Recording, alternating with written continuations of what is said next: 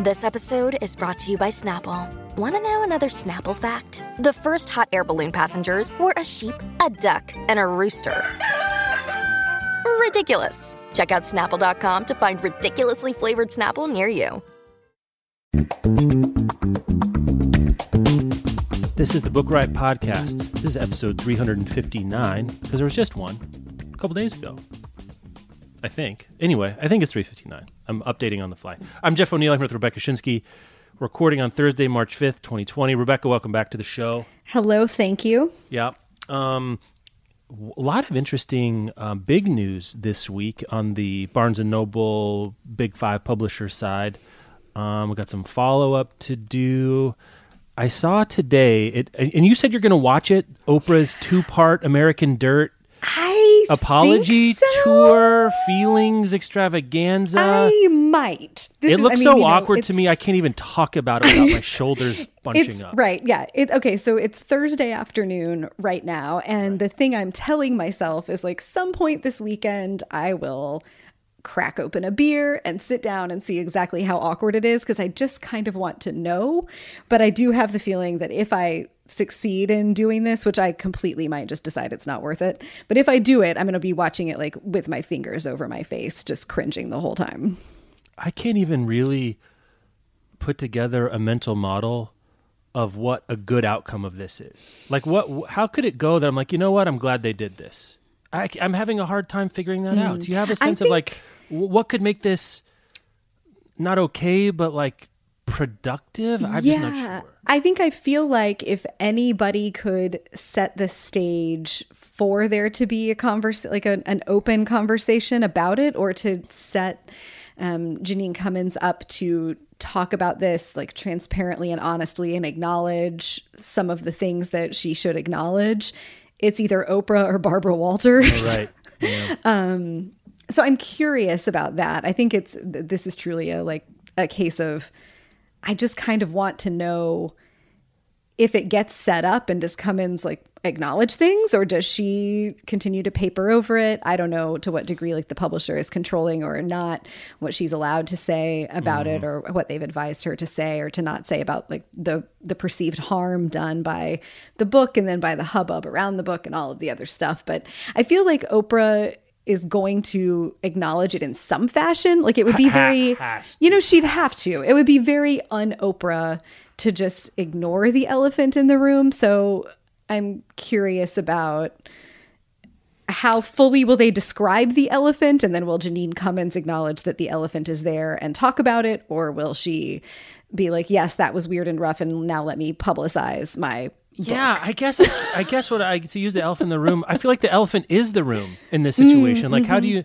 In my mind, it kind of has to be the wheel around all the spokes of whatever they're going to do have to turn. I mean, Oprah does have some precedent for reckoning with a troubling choice. You know, James Frey's Million Little Pieces. And I don't remember all of the timeline and what happened, but I think she picked it as one of the kind of OG Oprah book club when it was really at the peak of its powers picks, and then had him back on after basically it was all turned out to be a fabrication, that it wasn't a memoir and blah, blah, blah. And my memory of that now is that she handled that with some, a low level, as much as there can be righteous indignation on daytime talk shows, she kind of mustered that. Yeah. But in this, I don't really have a good sense of what that looks like for this one. Right. I think that in that case, like everybody, including James Frey, knew that was 100% an apology tour. Yes. Like he owed Oprah an apology, and he was lucky that she was as nice about it as she was. Right. But that's not what this is tomorrow, right? I don't think that's what this is. I don't think so. But I think the thing that I want it to be is Oprah being like, look, I read your book without knowing any of the backstory. I found the book to be powerful. Here's where I was coming from. Here's what I have learned in the meantime. And it's like, I learned a lot. I want to hear Oprah say, like, I learned a lot from the way that people responded to my selection of your book for this. And let's talk about that. Like, I want to hear Oprah acknowledge it. And then I want to hear Jeanine Cummins like wrestle with some of it.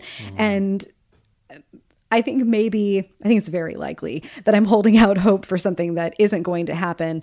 But if there ever were a place that an author who had been reticent to fully own up to something could go and own up in a safe container, it's with Oprah.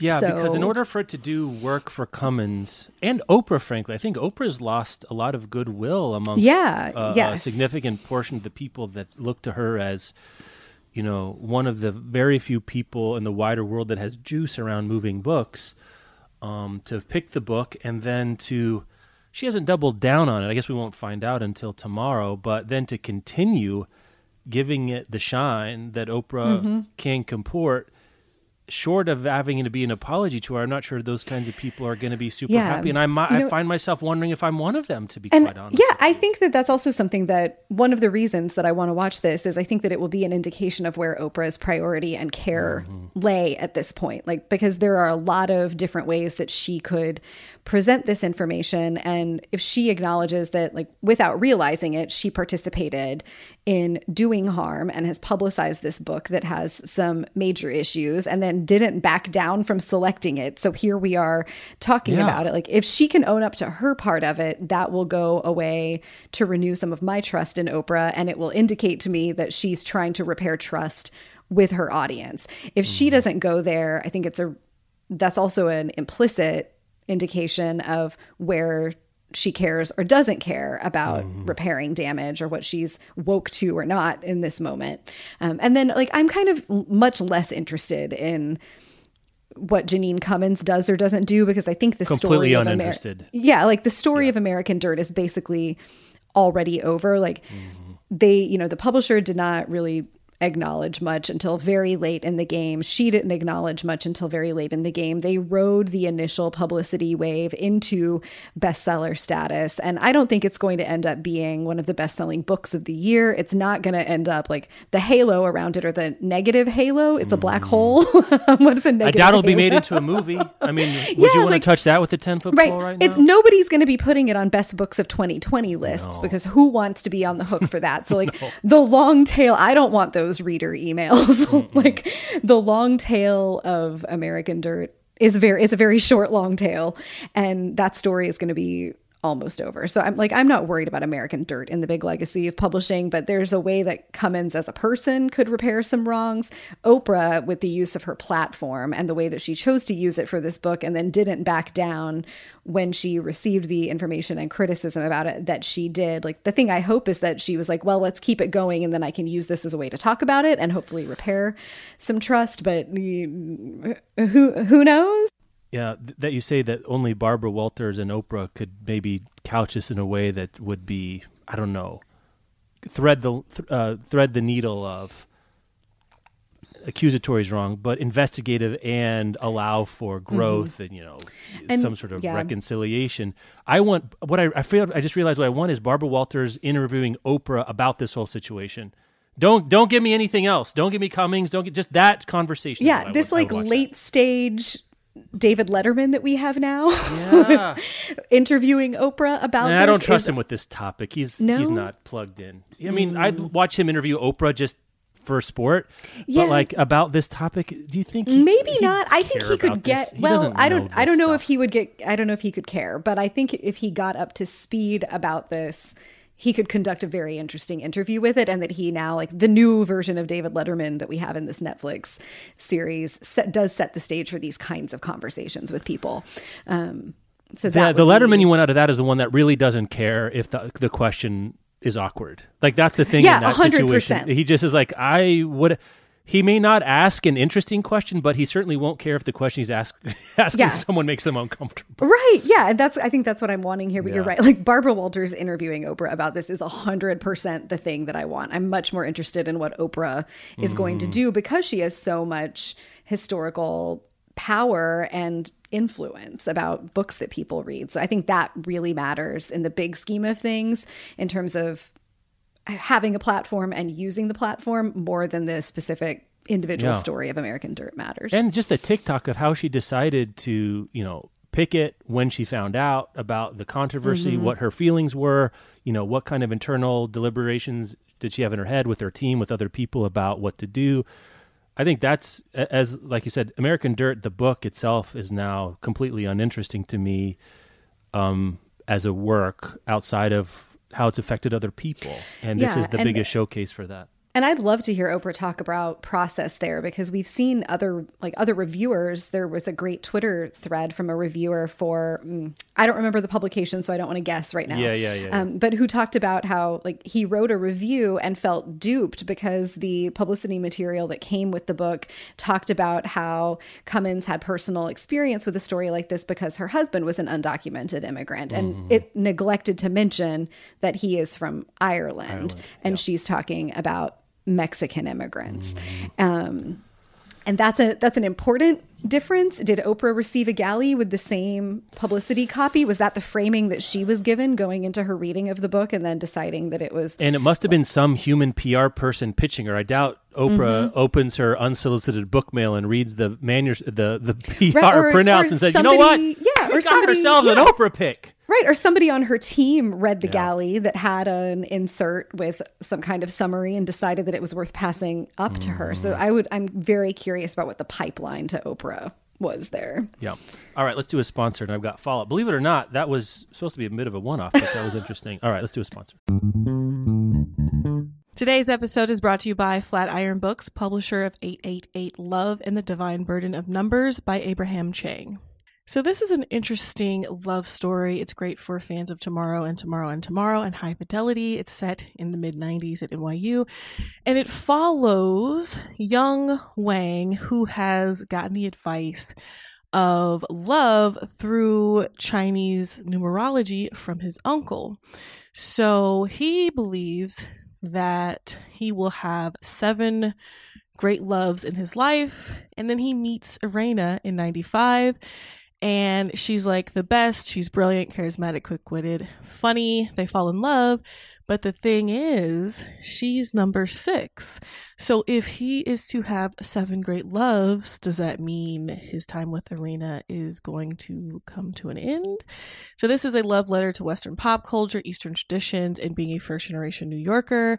Make sure to check it out. And thanks again to Flatiron Books, publisher of 888 Love and the Divine Burden of Numbers by Abraham Chang, for sponsoring this episode. Today's episode is brought to you by Flatiron Books, publisher of The Familiar by Leigh Bardugo. This is one I'm actually super excited about. I liked Leigh Bardugo's other adult fantasy books, and so I'm really looking forward to this one. It's set in the Spanish Golden Age during a time of high-stakes political intrigue and glittering wealth. It follows Luzia, a servant in the household of an impoverished Spanish nobleman who reveals a talent for little miracles.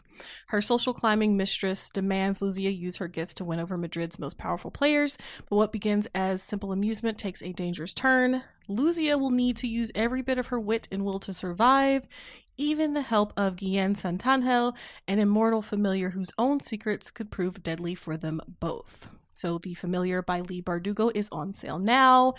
And like I said, it's a must-read of the season. It's perfect for anyone who loves history, a little bit of magic, a lot of danger. You can get your copy now at LeighBardugoTheFamiliar.com. And thanks again to Flatiron Books, publisher of The Familiar by Leigh Bardugo, for sponsoring this episode. Okay, follow-up. This is reader email, so Rebecca, you're not at all prepared for this, but you'll find it interesting. The first one, Overdrive, sent out, I got this too a little bit later, but one of our readers, one of our listeners wrote in and said, there are no more automatic checkouts at all. It used to be you could opt to have your holds automatically checked out. You had to opt in to have them automatically checked out. Now you can no longer do that. You have to manually borrow your holds once you check them out. So it's part of a whole new system, I guess. I don't know. It'd be interesting to know if this is a direct response to some of the conversations coming out of Macmillan. We talked about stuff like this, about how sometimes if you're using Libby or Overdrive, you'll just check stuff out, not knowing it's checked out, not really wanting to check it out. You won't actually read it. You'll return it when it expires, and that counts against the quota or the license or whatever. So there was just sort of mindless consumption happening because of the process in which Overdrive allowed some people to automatically check it out. There's a process where you have to go through it. You have a 3-day window to pick it up. If not, they return it, blah, blah, blah.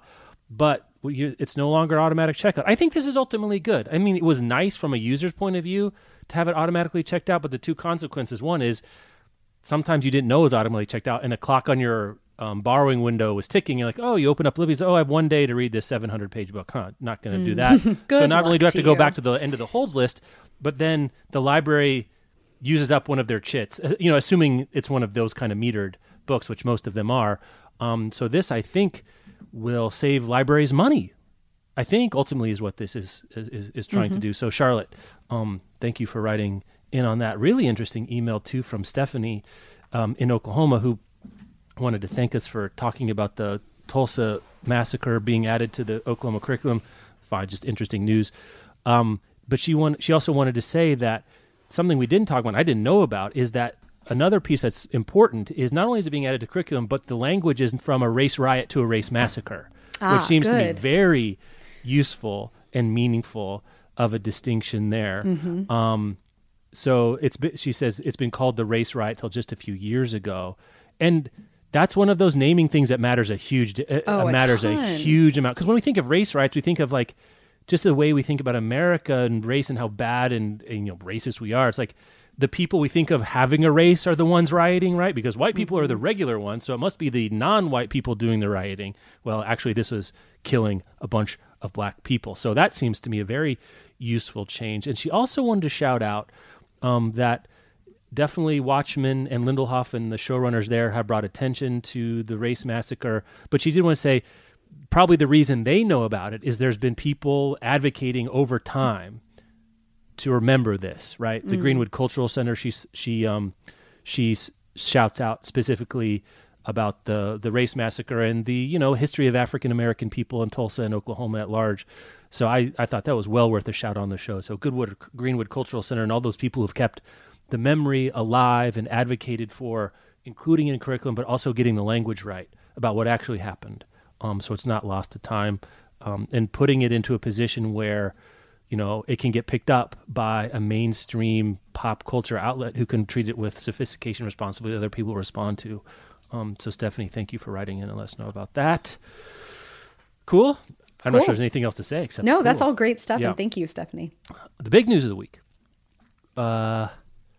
We've been waiting for one of these shoes to drop, I think, for a while. Ever since the PRH thing happened, there was other thinking that there could be a further consolidation in the publishing industry as it's very top heavy, and news came this week, and it looks like an industry insider. It's not exactly what the corporate acquisition strategy happening here is, but Viacom CBS is looking to sell Simon & Schuster, which is the fourth largest publisher, he said with an audible question mark in his voice. I think it goes PRH, HarperCollins, and then Hachette and Simon & Schuster. I'm not sure which one. They're pretty close, I think, after that. We'll get to talk about Hachette in a minute for fun reasons. I'm not sure there's anything else to say. Asking price looks to be about $1.2 billion. I don't know why CBS would do this. I think CBS owns a whole bunch of media properties, but I'm not sure the publishing industry writ large. They want to compete. They own HBO. They own a million different things. I'm not sure they want the publishing unit on their balance sheet to think about, frankly, just from a corporate level. They're looking to be a multimedia streaming service, HBO Max empire, and this probably is just a headache for them at this point, and they can get some money for it to use it for other things. I would guess the only real kind of bidder would be a Hachette or HarperCollins for this. I don't think the FCC would allow PRH to do it. Everyone else is too small. That's kind of what I think, Rebecca. Yeah, Does that make sense to you? I think that's correct. And it's also what we have, what appear to be leaks about. And there's a Wall Street Journal piece that came out this morning that has an unknown source saying that HarperCollins is a potential bidder because Brian Murray, who is chief executive of HarperCollins, had said in a previous interview that HarperCollins is interested in gaining scale through organic growth and acquisitions of other companies. And any time a publishing company is on the market, we'd like to take a look. And another executive who asked not to be identified, which that's for sure code for is a leak from inside the company, said that Lagardère, which owns Hachette Book Group, is also expressing interest or is likely to express interest. So I think those are the two likely contenders. I think it would be very unlikely for somebody outside publishing to be wanting to purchase a publisher at this point. It's a tough game right now. And so doing it to grow market share and like, sort of sync up consolidation would be the move, like to try to stand against PRH really, or compete with PRH in a more meaningful way to gain more of the market share. I don't think that there's any likelihood that like Amazon is going to try to buy Simon & Schuster. I don't think that was the only other one I was like, who else would think about it? I don't know. We've talked about this before, that Amazon has not made great inroads in getting independent bookstores and other bookstores to carry print versions of Amazon titles. Could they use this as not even a Trojan battering ram to say, you're going to carry Stephen King, right? I mean, just to name one Simon & Schuster author. I just think the resistance inside publishing houses to overt partnership with Amazon that way, or to selling to Amazon, is so huge. Like, does Viacom care though if they get a check for $2 billion? Yeah, I don't know. Like, it's just to fully lay it out. Something you and I were talking about, like 2 hours ago, is that, or maybe it was yesterday, it doesn't matter to our listeners when we were doing this. But when we talk with publishers about how they run advertising, we hear consistently that one thing that publishers do when they're advertising a book is direct the like landing page link from banner ads to that book to say like harpercollins.com/URL for this title, because then they can link to a multiple sources where you can buy that book. And so that would include usually like you can buy it straight from the publisher, or you can buy it from Amazon or Barnes & Noble or IndieBound, or probably now bookshop.org or Kobo, or like click through a bunch of places. And they do that not because it's effective. It's actually much less effective than directing a person to a one-click purchasing situation. They do it because they don't want to show preference, and they especially don't want to upset independent booksellers by linking, say, directly to Amazon. And they value those relationships with independent booksellers and like the power of hand selling and influence, and sort of like boots on the ground ability to get books into people's hands that independent booksellers have. That's really valuable to publishers in a way that I think they make space for it disproportionately, or they do it knowing that they're losing sales by including these multiple links. And like, if they're not going to link directly to Amazon to try to sell a book because they don't want to upset their relationships with independent booksellers, I don't think they're going to be super willing to look at selling the entire company to Amazon. I guess I would say, does CBS care? They're just looking, the future of the business is not their concern. Yeah, that's true. And CBS probably doesn't care because first of all, after they sell, they're gone. Yeah. And then Amazon doesn't particularly care if independent booksellers, which are like 3%, 4% of the market, like if let's just say Amazon buys Simon & Schuster and independent booksellers just decide not to stock Simon & Schuster titles after that. Okay, so Simon & Schuster has lost the percentage of sales that those independent booksellers make. I don't think Amazon would care about that, but I also don't think this is a scenario we're ever going to see. No, I mean, I could see if Amazon was really like, you know what? Gosh darn it, we haven't made inroads into our print book sales outside of our own store. Assuming that's something they want to do, this would be a throw your weight around. Oh yeah, you don't want to carry our books? Try not carrying Stephen. Try not carrying Where the Crawdad. I think that's a Simon & Schuster title. I can't think of it right now. But I think this is HarperCollins to me. News Corp. Say what you will about News Corp. They have a lot of money, and it would make a lot of sense. HarperCollins, I think, has done fairly well of late. Their results have been pretty good. I follow this kind of a little bit, though not enough to know right off the top of my head what their margins and growth rate have been like. But HarperCollins and Simon & Schuster, that together, you have much more of a challenger to PRH. You're not. I don't even think they'd be half still, but they'd be a meaningful percentage. And you get the weight to deal with Amazon and all the other partners you have to deal with. I wonder if you're Hachette, then you're worried. Like I would guess that Simon & Schuster might benefit from a bit of a Hachette and HarperCollins anxiety bidding war. Yeah. Like, if we're not going to get them, who are we going to get? Macmillan? Like, who's next? Yeah, I think that's on the list. A really interesting question. I was just thinking yesterday when this news first broke about how it's been like 6 years, I think, since the PRH merger, maybe almost 7 years. It happened in 2013. And like from our side, it feels like very little has changed. I'm sure that on the inside, like as positions have been moved around and redundancies have been eliminated and people let go, that it might feel different. But I would love, like, this feels like it's been long enough to know what difference it made. Yeah. I would love for somebody who has that full lens.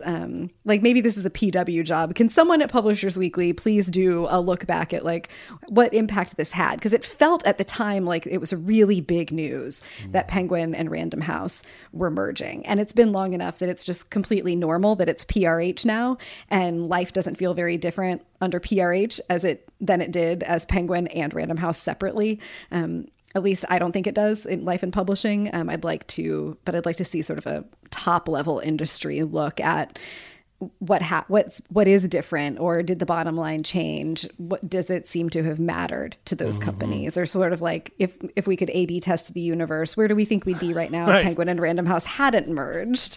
Well, how about this? Try this one on for size. If you woke up tomorrow and they said, you know what, actually, we never did merge. It was just a logo. Everything was the same. Would you be like, oh no, how could you have done the things that you've done since then? I'd be like, oh, okay, well, that's weird, but weird flex, but okay. Right. Like some offices moved around, people got let go, new people got hired, but there doesn't seem to have been a meaningful shift in strategy in any way. Hard to see some other buyer coming in. I don't know enough about the margins on publishing and how attractive it is as a financial business just on its own. Strategically, it's hard to imagine someone else, like, is Barnes & Noble's not going to buy a publishing house? Like, is that Rakuten? Are they interested? Yeah. Kobo, one of those kinds of situations might be interesting. I don't think so, but those are the kinds of people that have some sort of strategic reason to do it and deep pockets, which is kind of what you need, because you're not going to buy Simon & Schuster, I don't think, just as a cash generator. Like, I don't think it's enough of a business on its own to be like, that's just a good investment. I don't care about books. Yeah, and nobody out there is like, cow. I want to get rich quick, so I think I'm going to go buy a publisher. Yes, I'm going to go broke slowly, more likely than getting rich quickly. So that's, I guess I would put, if I had 10 units of probability, I'd put 5 on HarperCollins, 3 on Hachette, and 2 on Wildcard. Just others. That's how I did. I'm sure there will be more rumors, and that will be very interesting to see. Well, think of what we did with Barnes & Noble. Jeez. Oh, that one where... Yeah. Speaking of Barnes & Noble, they have a new strategy, which is exactly what we thought they might say, right? Yep. Isn't that what the story is? Tell me about this. Barnes & Noble's new strategy is to act like an independent bookseller. Which is what we thought. And also we thought that largely because that has been James Daunt's approach with Waterstones. There's not a huge surprise here. What this means, like, what does Barnes & Noble act like an independent bookseller means is that the books and the products that are stocked in each store will vary more from one location to another than it currently does right now. And those items will be location dependent. What are people in that area reading? What are they interested in? What are they buying? What are they not? There's always been a degree of this with Barnes & Noble, like based on regional interests, sales reps talking to Barnes & Noble, but like Barnes & Noble doesn't have an individual in each retail location who is the buyer in the way that each independent bookstore has somebody who is the buyer, who goes through the catalog and determines like entirely what's in stock.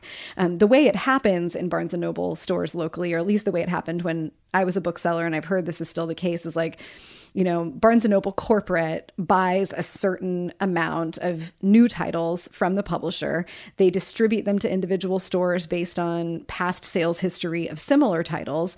And then, like, if you walk into a Barnes & Noble and you ask for a book that's not in stock, they order it for you. That book develops a sales history then. Like, you have established the sales history of that title in that store. If I walk in later and request the same book, now that book has 2 sales in its sales history. And as that accumulates, automatic systems, basically algorithms, are like, hey, people in this location want this book. Maybe you should keep it on hand. And someone does review those sort of generated suggestions regularly to order them in or to reject them and be like, oh no, that was a one-time thing. We don't actually need that.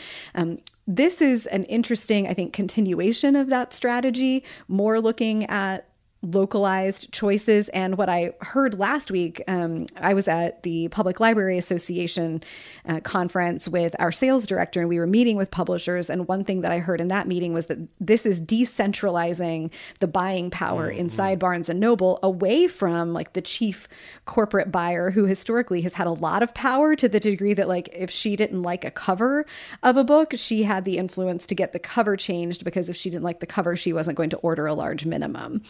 And the concern from the publisher side that I heard expressed there was, if Barnes & Noble corporate is placing smaller starting orders, that affects the minimums that publishers are going to meet and the size of print runs that they can guarantee, where it'll be more of a wait and see game in some cases now to see if the local stores are going to stock a title. And I think that'll be really interesting. It seems to me that this is smart. Like, there's a lot of guessing about what's going to sell currently. And if you're doing more specific work about what has already sold in a location and what the interests are there, you can only put so many books in the building. So you might as well maximize the chance that each one has of selling. Yeah, it's some interesting stats here. They said this, co-op merchandising, large upfront sales.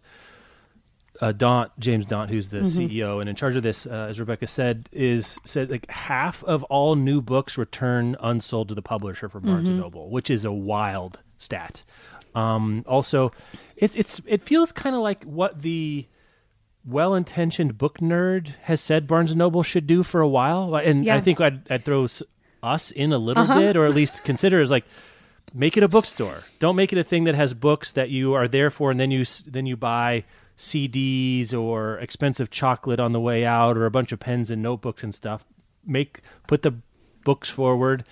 Have sidelines, of course, but make it a bookstore that people want to go into. Interesting here that their goal over the next couple of years, maybe a little bit longer, is to get to 1,500 stores nationwide, which put them at the peak in terms of individual stores. Now, the footprints of a lot of those will be smaller. One I thought, too, is I don't know enough about if these are terms of art, but they said one thing they want to do is smaller locations in high-end shopping malls and on street corners in affluent neighborhoods, where he says the brand would fit in well along other targets of middle-class spending, like Aveda soaps and Peloton exercise bikes. Kind of an interesting formulation there of middle-class spending and affluent neighborhood. Like, it's confusing a little bit there. And then Aveda and Peloton... Again, I'm not sure what people mean by middle class. Are those middle class stores? Those seem expensive to me. I think those are expensive. A Peloton bike membership is like $60 a month, maybe more. And it's like $2,000 up front. I don't know. And Aveda soap, that's more expensive than like Bed Bath or not. What's Bath and Body Works? Oh yeah, Aveda is it's up market from that, right? Oh yeah.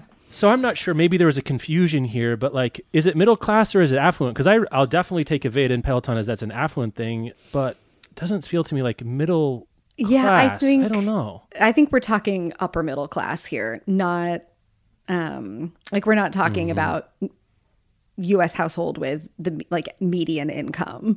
That's not a household that has a Peloton bike in it and a bunch of Aveda soap. But those are aspirational brands. And so like if you are in the average the average like middle class shopper and you're treating yourself, maybe an Aveda, maybe like a nice Aveda shampoo feels like a treat, in the same way that going into a bookstore and buying a hardcover book is a luxury. Like these are kind of luxury items. And I think maybe that's the way that it gets phrased, as like buying books is a luxury. Having a stationary bike in your house that you pay like $60 a month to ride is a luxury. Aveda soap is a luxury. My yoga studio membership is a luxury. Like these are all things that go in the same bucket together. And Barnes & Noble positioning, I think acknowledging that books are a luxury item is helpful. And then positioning themselves along brands that do that same thing is also helpful. Then you attract customers who are willing to and can pay for some luxury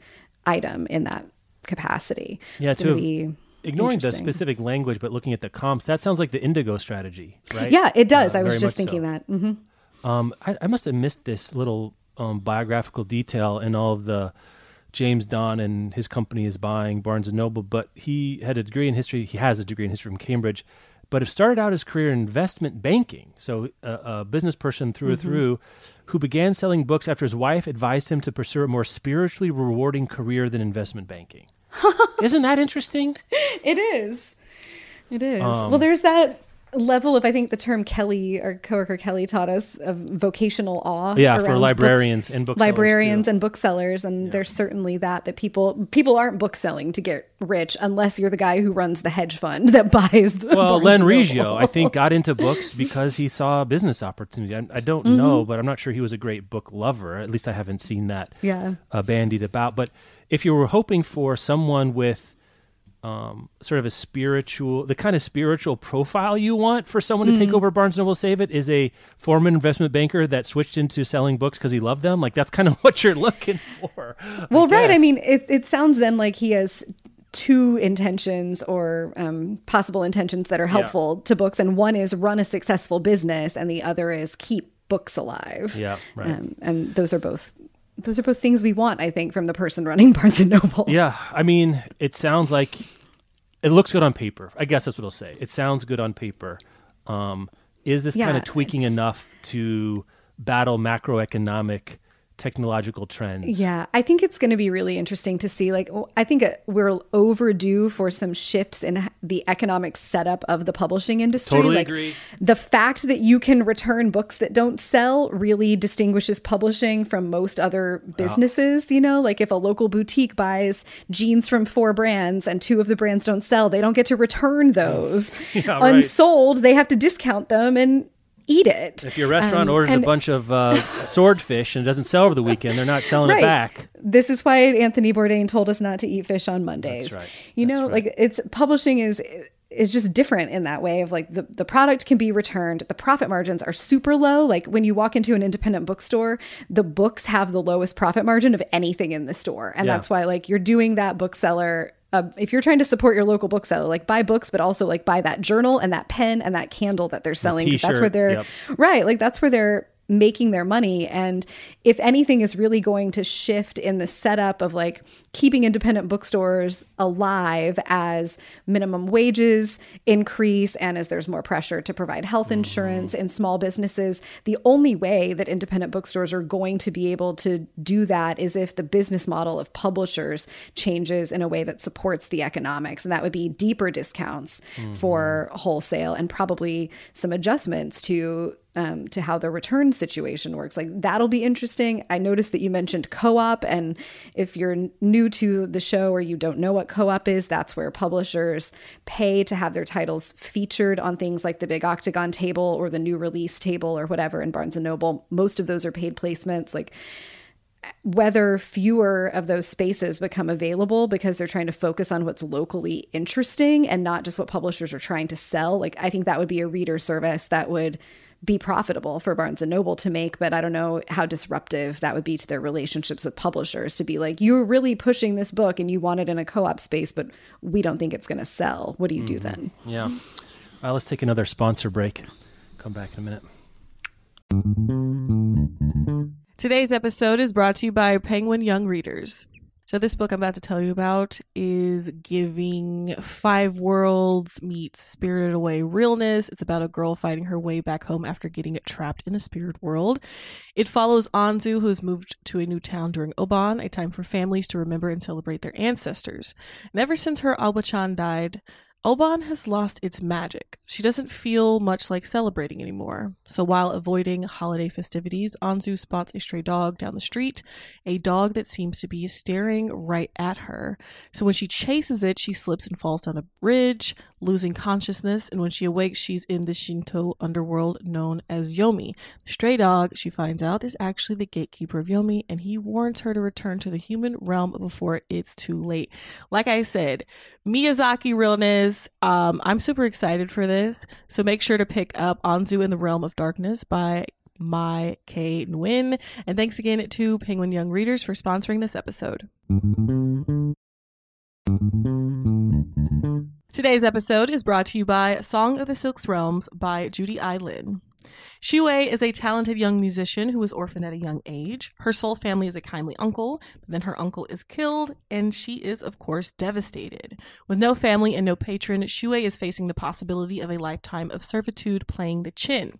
Then one night, she is unexpectedly called to perform for the enigmatic Duke Meng. He surprises Shue further with an irresistible offer. Serve as a musician in residence at his manor for 1 year, and he'll set her free of her indenture. But the Duke's motives become increasingly more sus when he and Shue barely survive an attack by a nightmarish monster. It's like, what's going on here? So this book is a sweeping epic romantasy that follows a talented young musician who is swept away to the celestial realm by an enigmatic young duke. And who doesn't want to be swept away to the celestial realm by an enigmatic young duke? She's living all our dreams, honestly. Make sure to check out the new book. And thanks again to Song of the Six Realms by Judy I. Lin for sponsoring this episode. Okay. In the left hand, in this week in Left Hand Not Talking to the Right, I guess this came out on Twitter. So Ronan Farrow, who investigative journalist, I guess we call him now for sure. Yes, that's author what he is. of Catch and Kill, who has been ankle, knees, maybe waist deep in the Me Too movement, reporting deluge, revolution, maybe even is fair.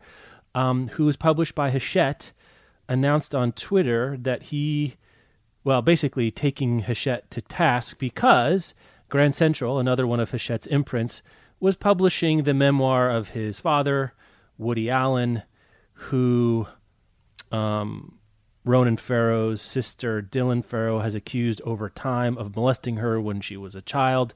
Ronan Farrow believes her and wrote, a letter to Hachette saying, imagine, I can't believe you. Basically, you can read the whole thing, but I can't believe you did this. Your policy of editorial independence among your imprints does not relieve you of your moral and professional obligations as the publishers of Catch and Kill. He said the book wasn't part about Woody Allen, what happened there. He said, obviously, I can't in good conscience work with you anymore. Imagine if this were your sister, body blow, headshot, and it's over.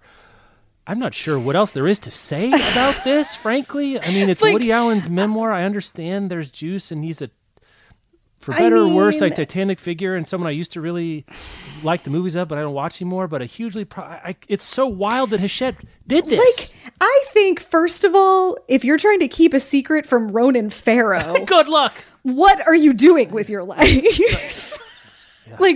Catch and Kill was incredible. I drove around listening to it with my jaw on the floor. Just the stuff he had to get around and deal with and then uncover it's jaw-dropping. And for Hachette to, people at Hachette knew about this and they did not communicate it.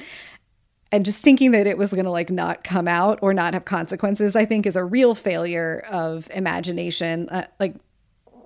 I think Ronan Farrow's doing, I think he's doing the right thing. I think this is a completely defensible thing. And really, it comes back to shining light on an ongoing problem in publishing, which is rewarding people whose reputations are now built on very bad or allegedly very bad behavior with giant book deals. Right.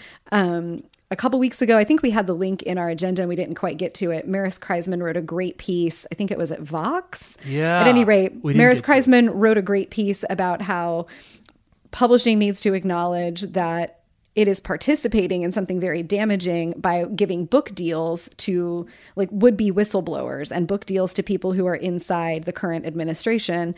And those people are writing these big books rather than testifying rather than actually blowing the whistle and taking action that changes things. And if publishing cares about contributing to culture in the way that publishing says it cares about contributing to culture, they need to acknowledge that responsibility and stop offering people millions of dollars to write these books so that those people go and just tell their story in the place they need to tell it so that legal and legislative action takes place. And I think that this is similar. We saw it when Simon & Schuster was giving a book deal to Milo. Stop rewarding people with lots of money who have done great gross things just because there's interest in their story. Like, this is where publishers' motives, I think, really become revealed, and we are reminded that publishing is a business.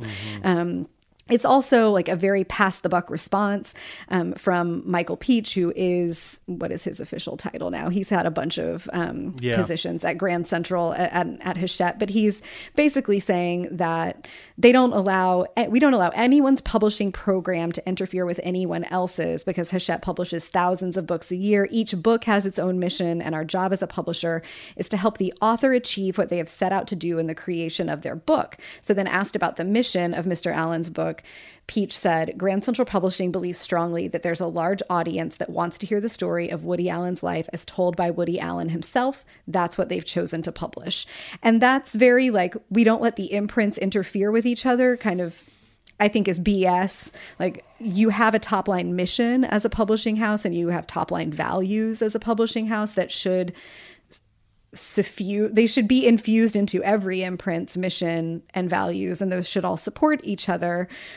This is just gross, profiting off of Ronan Farrow's work and also off of Woody Allen, and thinking that there's not a conflict because they're at different imprints. It's just hand waving.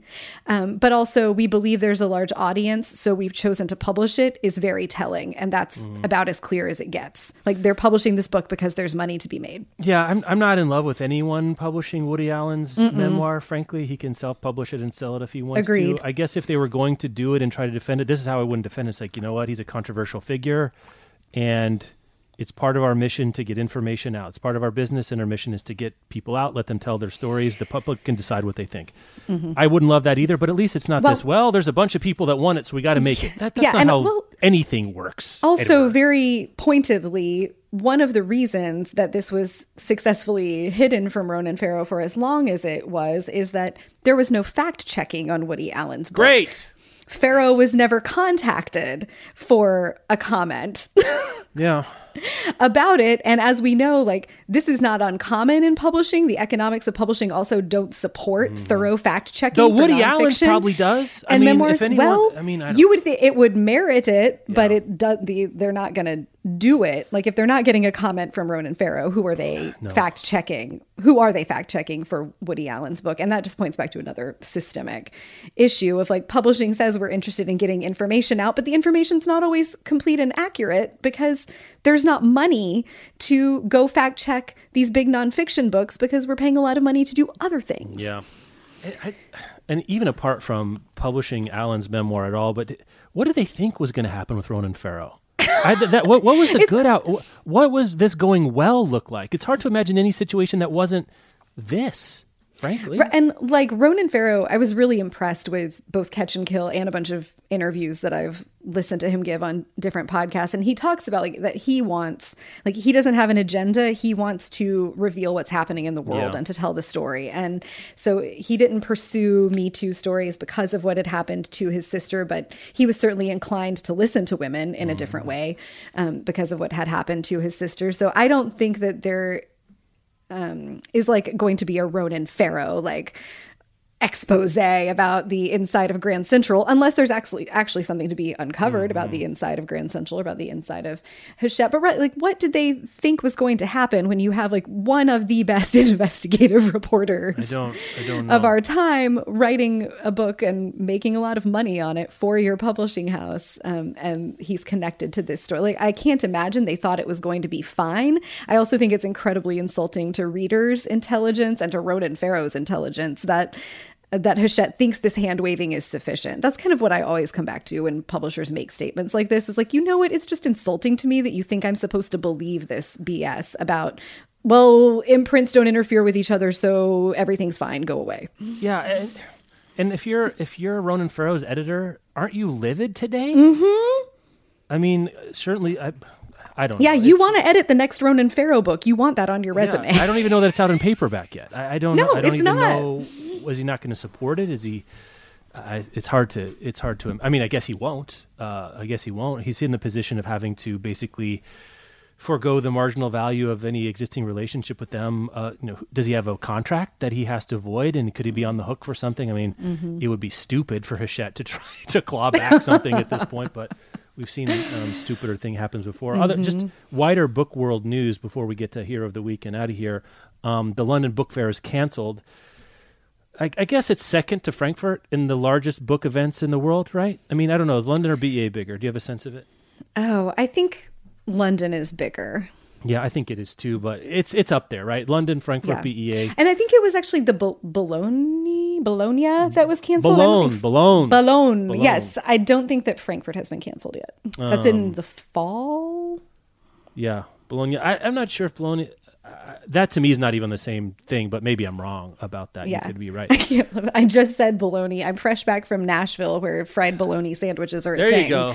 I would like to clarify that I know that bologna is not a place. Well, it's a place in our hearts.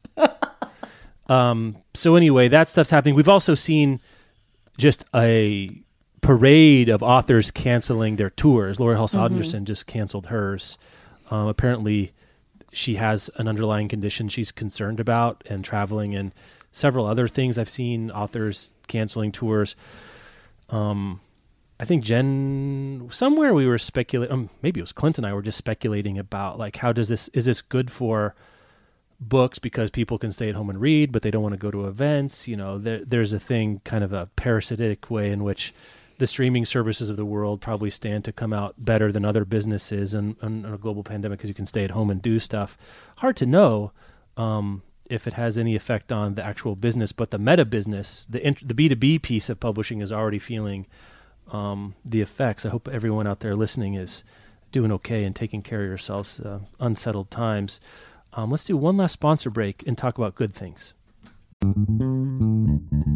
Today's episode is brought to you by Harper Muse, publisher of Troubled Waters. Troubled Waters is an intimate portrait of two generations, a granddaughter and a grandmother, coming to terms with what it means to be family, Black women, and alive in a world on fire. In heartfelt lyrical prose, Mary Annaïse Heglar weaves an unforgettable story of the climate crisis, Black resistance, and the enduring power of family. Narrated by Janice Abbott Pratt and written by climate justice writer Mary Annaïse Heglar, the Troubled Waters audiobook is available everywhere May 7th. It follows Corinne as she plans to stage a dramatic act of resistance and peels back the scabs of her family wounds and puts her safety in jeopardy. Both grandmother and granddaughter must bring their unspoken secrets into the light to find a path to healing. Known for her essays that dissect and interrogate the climate crisis, drawing heavily on her personal experience as a Black woman with deep roots in the South, Mary Annaïse Heglar brings us her first work of fiction titled Troubled Waters. Make sure to pick it up. Thanks again to Harper Muse, publisher of Troubled Waters, for sponsoring this episode. Today's episode is brought to you by Scribner. Weird Black Girls by Elwyn Cotman is a collection of 7 stories in which characters pursue their obsessions on paths to glory and destruction, while all around them their worlds twist and warp, oscillating between reality and impossibility. On display throughout is Cotman's ability to reveal truths about the human experience, about things like friendship, love, betrayal, bitterness, all through whimsy, horror, and fantasy. Elegiac in tone, imaginative, and humorous in their execution, the character-driven stories in Weird Black Girls challenge, incite, and entertain. The author's last book was named one of NPR's Best Books of the Year and was a finalist for the Philip K. Dick Award, with reviews appearing in the New York Times, Wired, BuzzFeed, and Locus, among other publications. Definitely make sure to check out Weird Black Girls by Elwyn Cotman. And thanks again to Scribner for sponsoring this episode. Okay. Got 2 spots for good things. We need, well, let's see. This is actually We Need Diverse Books launches a new program, and it is about a grant. I mean, diverse books to this point has been largely on kids' books, right, Rebecca? I mean, I guess that's what part of the story is here. And they are launching a new grant for adult publishing. 2 new internship grants, and in a contender for Hero of the Week, Celeste Ng is bankrolling these. Heck of a job, Celeste Ng. Yes. Beginning in summer 2021, 2 interns will be awarded a $2,500 grant to support their internship with the publishing house or literary agency. In addition to the $2,500 grant, each intern will receive a 2-month public transportation stipend. The grants for interns in adult publishing will continue annually for a minimum of 5 years. Ng's statement. As a writer of color as well as a mother of a young multiracial child, I'm grateful for all that We Need Diverse Books does to promote inclusion in publishing. I've been wanting to find a way to give back for a long time. I'm proud to partner with We Need Diverse Books to make an internship in publishing feasible for more diverse applications through these grants. It's awesome. It's awesome. It is. This is a problem that we shouldn't have to solve. Right. Like, you shouldn't have to be rich enough to work for free for a summer to get your foot in the door in publishing. This is such a generous way to do it. Great job, Celeste Ng, and directly affecting the pipeline, getting more people of color and people from diverse backgrounds. If you're interested in applying for that or finding out more about it, if you know someone that might be interested, I'll put a link in the show notes. But diversebooks.org, you can find out more if you're listening and don't want to click on the show notes. You want to do Hero of the Week for us? I do want to do Hero of the Week. So this is a story from London about a 13-year-old boy named Callum Manning. He started an Instagram account recently to talk about the books that he loves, and he was bullied by his classmates for doing it. His older sister, who is 24, shared it on Twitter. Like, look how awful these kids are being. My little brother made an Instagram reviewing and talking about books, and kids at his new school have created a group chat calling him a creep, slagging him off about it. So she got a bunch of attention for this on Twitter, and Callum has gotten, at the time of this story, which was written a couple of days ago, he had 230,000 Instagram followers who were following to support his book account and encourage him that he's not a creep. And this is wonderful and awesome. So I think this is multiple Heroes of the Week here. First of all, Callum, may your efforts to love books and share them with the world keep turning them pages. Succeed. Keep turning them. Good job, big sis, for supporting your brother and getting the word out about this. And if you want to go give Callum an Instagram follow so that you can double tap and make that little red heart appear and let him know that the bookish community is behind him, and we'll have a link in the show notes so that you can do that. So good job. Bookish people. All right. That's our episode this week. We'll talk to you later, Rebecca. Thanks so much. Yeah. Have a good one.